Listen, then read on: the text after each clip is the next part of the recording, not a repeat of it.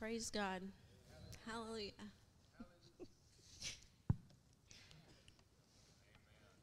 I'm sorry. It's hard to stand up here right now, I'm telling you. Praise God. Father God, we just, for the rest of this service, Lord, well, all the service, Father, it's just still yours. It's still yours, Father. And I pray that right now, in the moments we have left, Lord, that you would give unto us the spirit of wisdom and revelation in the knowledge of Christ. Father, I pray that you would open all of our eyes, that we may, the eyes of our understanding, that we may know, Lord, that we may know the hope of your calling for us, that we may know who we are and what belongs to us in Christ, Father, and that we may know by experience, Lord, the exceeding greatness of your power that's toward us. And I've already prayed here. Father God, I thank you that your presence is felt today. We know you're always with us, but I just thank you for moving in our lives, moving in our hearts today, and I pray that the people are helped in Jesus' name. Amen. So you already know today's a different service. This is like a lab. Y'all ever had a science class? There's teaching, but there are labs. And today's kind of a lab.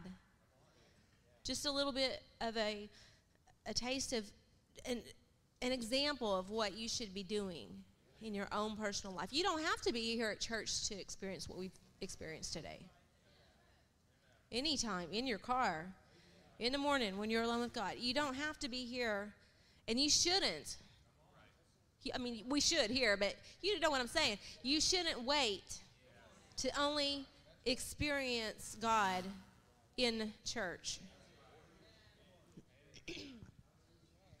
Really what we do here is I spent last night up here doing just what we just did. Okay? What we do here corporately, it really should just be an extension of what you're doing in your personal life. Amen? Otherwise, we're always the one just having to get built up, and we never make progress in the congregation and in our service. You know what I mean? There's not that momentum. Amen? So you just need to decide, if this hasn't been your flow, decide right now, this is going to be my flow. Because I'm going to say, many of you are praying for things. You're seeking God about things. You're doing things you know to do, like tithing or giving or walking in love. And we're doing lots of things that we know the Bible says to do. But are you doing this?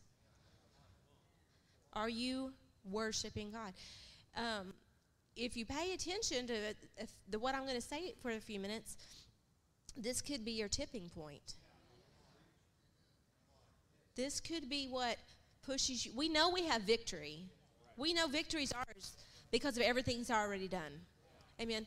But the experience of that victory, this right here, could be the tipping, the way the balance in the right direction.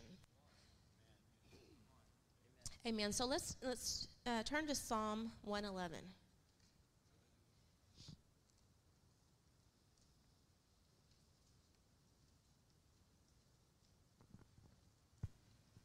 Praise the Lord. All right. I'm going to read it in the Amplified.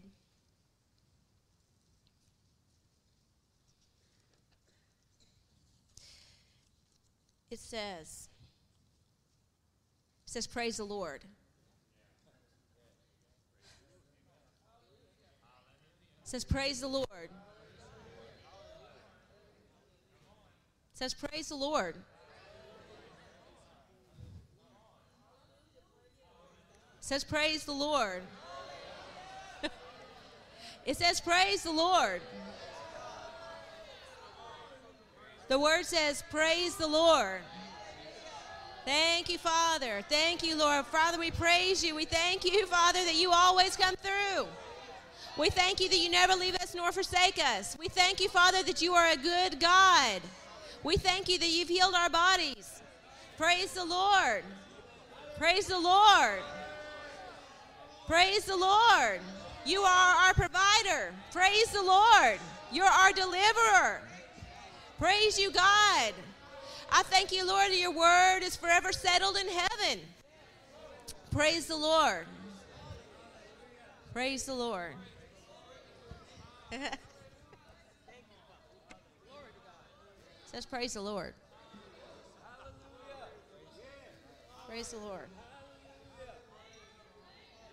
It says praise the Lord.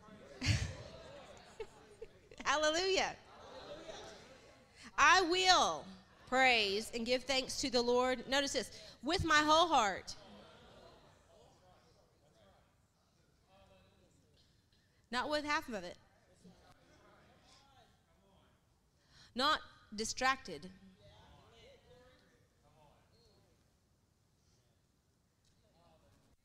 Praise the Lord. With my whole heart. And notice this.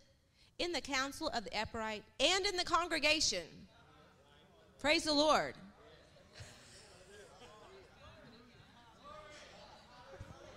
Praise the Lord. Praise the Lord. Praise the Lord. Praise the Lord. Hallelujah. Praise the Lord. Glory to God. This is your victory. This is your tipping point. Praise the Lord. Glory to God. We praise you, Lord. Whatever you've been standing for, this is your answer. Praise the Lord. You've already prayed. Praise the Lord. Glory to God. Praise you, Lord. Hallelujah. Praise the Lord. Our praise bucket is a little empty. Praise. Okay, y'all can sit down for just a minute. I think we pray, which we should, and we go, thank you, Lord, it's done. And then that's the end of it. That's not the end of it. There is still something more you can do. We know this. When we ask God for something as promised in his word, it's not really faith if we just keep going back and asking him for it. Because otherwise we don't believe he answered us to begin with. But we can go back and praise the Lord. Praise the Lord. Okay. Well, I was going to read the whole thing, but I don't think we have time for that. But I mean, it says the works of the Lord, they're great. I'm going to kind of skip around in here. It says his works honorable and glorious, and his righteousness endures forever. Praise the Lord. He has made his wonderful works to be remembered. I mean, I like this in verse 5. He has given food and provision, notice, to those who reverently and worshipfully fear him, or honor, respect. He will remember his covenant forever. Like the word says, forever, O Lord, your word is established. It is settled. When he speaks it, it is done. It is settled. His word is settled. We should praise the Lord for that. Praise the Lord. Whew. Verse 7, the works of his hands, they're absolute truth and justice, faithful and right, and all his decrees and precepts are sure. They're fixed, established, and trustworthy. If God says it, it's trustworthy. Everything else really is a lie. Amen? It may be a fact, but it's a lie if it doesn't agree with the word. Amen? Verse 10 says, the reverent fear and worship of the Lord is the beginning of wisdom. The reverent fear and worship of the Lord is the beginning of wisdom and skill.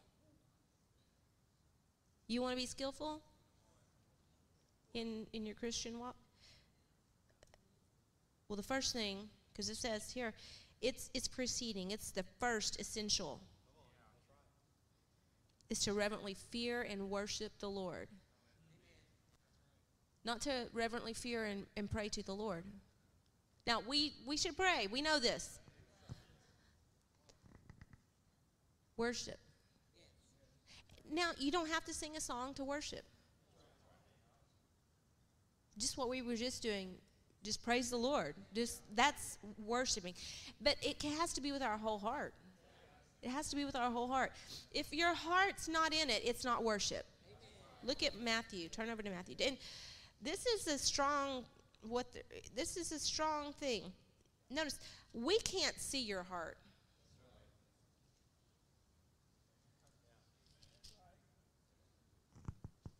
Matthew 15, 7. Let me switch Bibles here.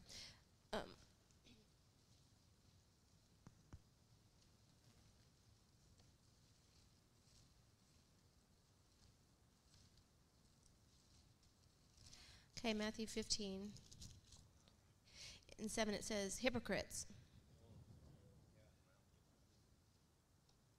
I don't want that to be me. Well did Isaiah prophesy about you, saying, these people draw near to me with their mouth and honor me with their lips, but their heart is far from me. And in vain they worship me, teaching as doctrines the commandments of men. Now,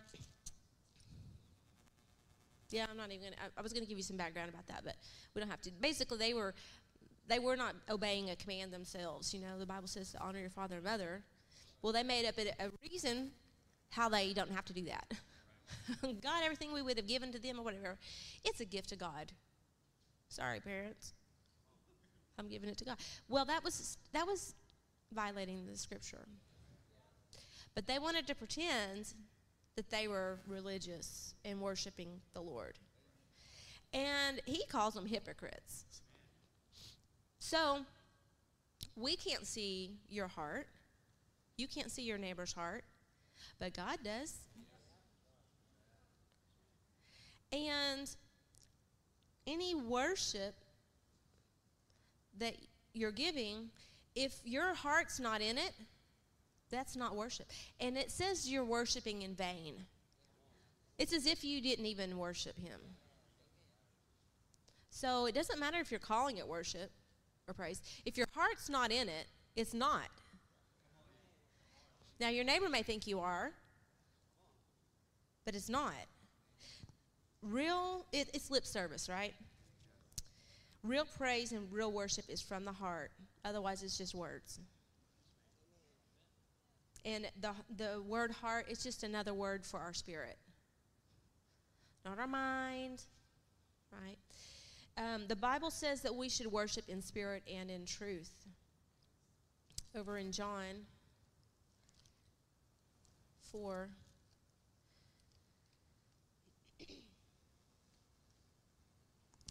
Now, the story behind this, it was a Samaritan woman at the well, and Jesus has her draw water, and she says, he said, the water I give, you'll never thirst again. And she's like, well, let me have this water then. I don't want this water. I'm never going to thirst again. But then, and then he went on about the husband thing. She was married 5 times, and then the man she was living with wasn't her husband now. And he told her all these things, and she's like, I perceive you're a prophet. I perceive you're a prophet. So she asked him a critical question. She says in verse 20, she says, our fathers worshipped on this mountain, and you Jews say that in Jerusalem is a place where one ought to worship. And Jesus said to her, woman, believe me, the hour is coming when you will neither on this mountain nor in Jerusalem worship the Father.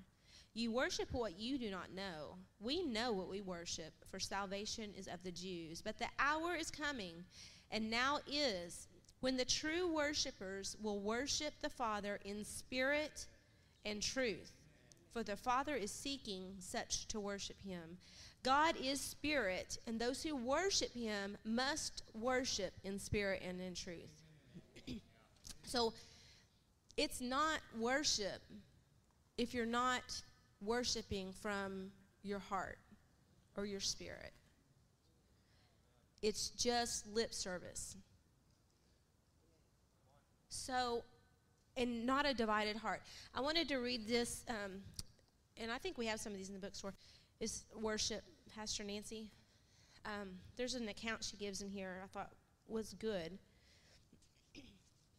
She says, true worshipers are those who worship in spirit and truth. We are to worship God in spirit with our hearts engaged. So we come in a lot of time, and I understand this. I do. I understand. You're tired, right?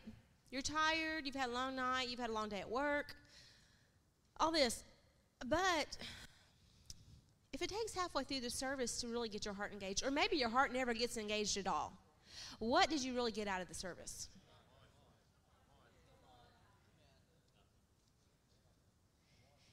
So this is something we need to be aware of, that like before we step foot in the doors of the church, and obviously you need to be doing this in your own personal life, but as a congregation, you need to check yourself before you come into the doors of this church and just take a moment and set it all aside.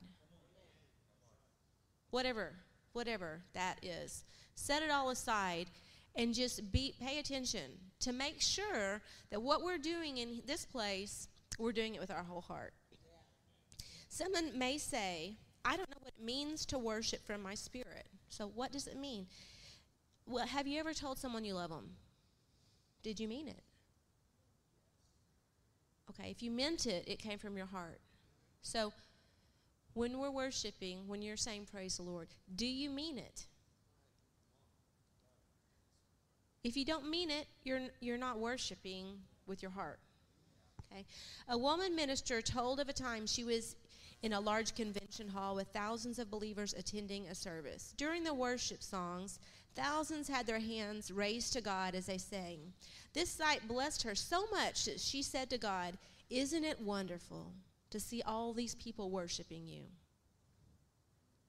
God answered her, "Look again." And when she again looked out across the crowd, God opened her eyes to see into the spirit realm. She was seeing what God was seeing. In one section, she saw a few shafts of light coming from people toward heaven. In other sections, there was a shaft of light here and there, just a few and not many. Then God spoke to her again and said, "These are the only ones truly worshiping me. The others have their minds and attention on something else."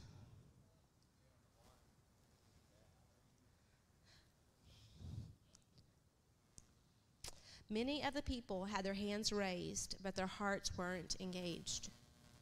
They had learned to take the proper stance of worship, but God saw their hearts. So, to appear to be worshiping without having our hearts engaged isn't truthful. But true worshipers worship God in spirit and in truth. To be true worshipers, we must learn to discipline our minds and our attention so that our hearts are engaged in our worship. We must mean it. Look, a minute ago when we were all worshiping, if you can, don't raise your hand. I know some of you, that was you. Your mind's somewhere else. You're going through the motions. You're singing. You're appearing like you're worshiping. But you realize, I was doing that. I was thinking about something else. Just repent. You don't repent to me. Repent to God, Just get it straight. You just get it straight with God. Amen. And He will forgive you. But we really have to be watchful. We have to pay attention. Make ourselves, I need to be, it's kind of like when you're sitting at a table having lunch with somebody and they're on their phone. Do you feel like they care about having fellowship with you at that moment? No. They're distracted. It's irritating. It's irritating, and it's kind of rude, Be present. Amen. So with our whole heart, praise God. Praise the Lord. I'm just seeing what else I want to. Praise God. So with our whole heart, in spirit truth and in truth. You know, in truth, it means it's going to be in line with who the Bible says he is. So when you're praising God, worshiping God, like I said, it doesn't have to be a song. You can just be verbally praising God. When you're doing that, do it in line with the Scripture, not in line with facts. Because facts are real. They're real. We don't deny facts. But it's not the same thing as truth. Because facts can change. Truth never changes. Amen. And the word is truth. So any fact that's not in line with truth, well, that's what's changing. And that's how we need to worship God. So you may have facts that tell you you're behind financially, but when you're praising and worshiping God, you're not worshiping based on that. Amen. You're worshiping in line with the word that he's your provider. Amen.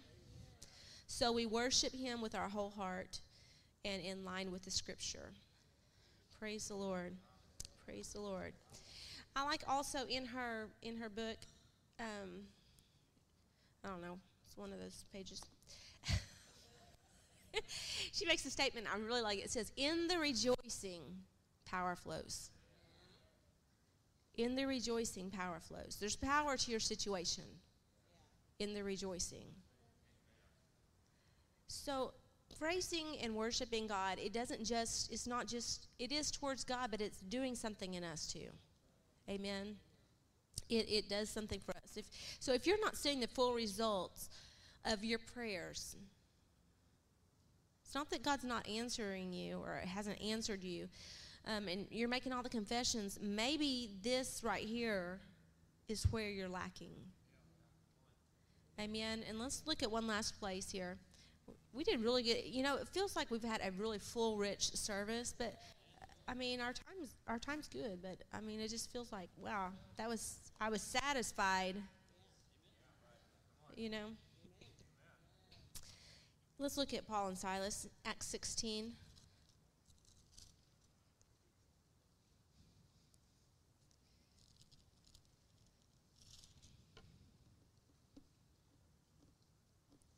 So they cast out a demon of this girl who had been following them around. And it made people mad because she made money for their city. So they're going to be mad. They're like, hey, we don't like that. And so they're like, let's put them in prison. And let's beat them. Let's beat them and put them in prison. And so they did. And verse 16 it says, that's already happened there. Okay, pick it up in verse 23, says, and when they had laid many stripes on them, they threw them into prison, commanding the jailer to keep them securely. Having received such a charge, he put them into the inner prison and fastened their feet in the stocks. So, I mean, they're not going anywhere. They're not in the outer prison. No, they put them in the deepest of the deepest and chain them up while you're at it, because we don't know. But at midnight, in the darkest hour, Paul and Silas, they were praying. They were. But they were also singing hymns to God. And the prisoners were listening to them. They weren't being quiet about it. Like, bless the Lord, oh my soul. No, they were not doing that. They were freely praying and singing praises to God. And suddenly,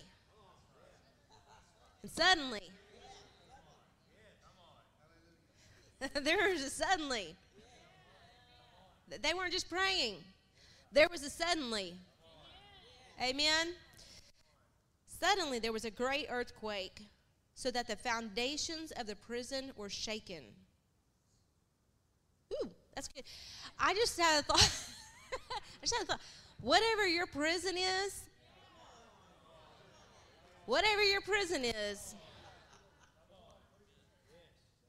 that praise, amen, it will shake the foundation of that.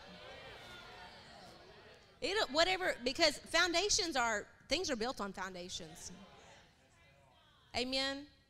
And it's hard to get rid of something holy if you don't get rid of the foundation. But their praise, it shook the foundation. So whatever your prison, your praise is going to shake that foundation. There's going to be nothing else to build on. Amen? Woo! Suddenly there was a great earthquake, so that the foundations of the prison were shaken. And immediately all the doors were opened and everyone's chains were loosed. And the keeper of the prison, well, he was like, first he's going to get rid of himself because he thought, I'm going to be in big trouble. They're gone. And Paul said, no, hold off. Don't hurt yourself. We're still here.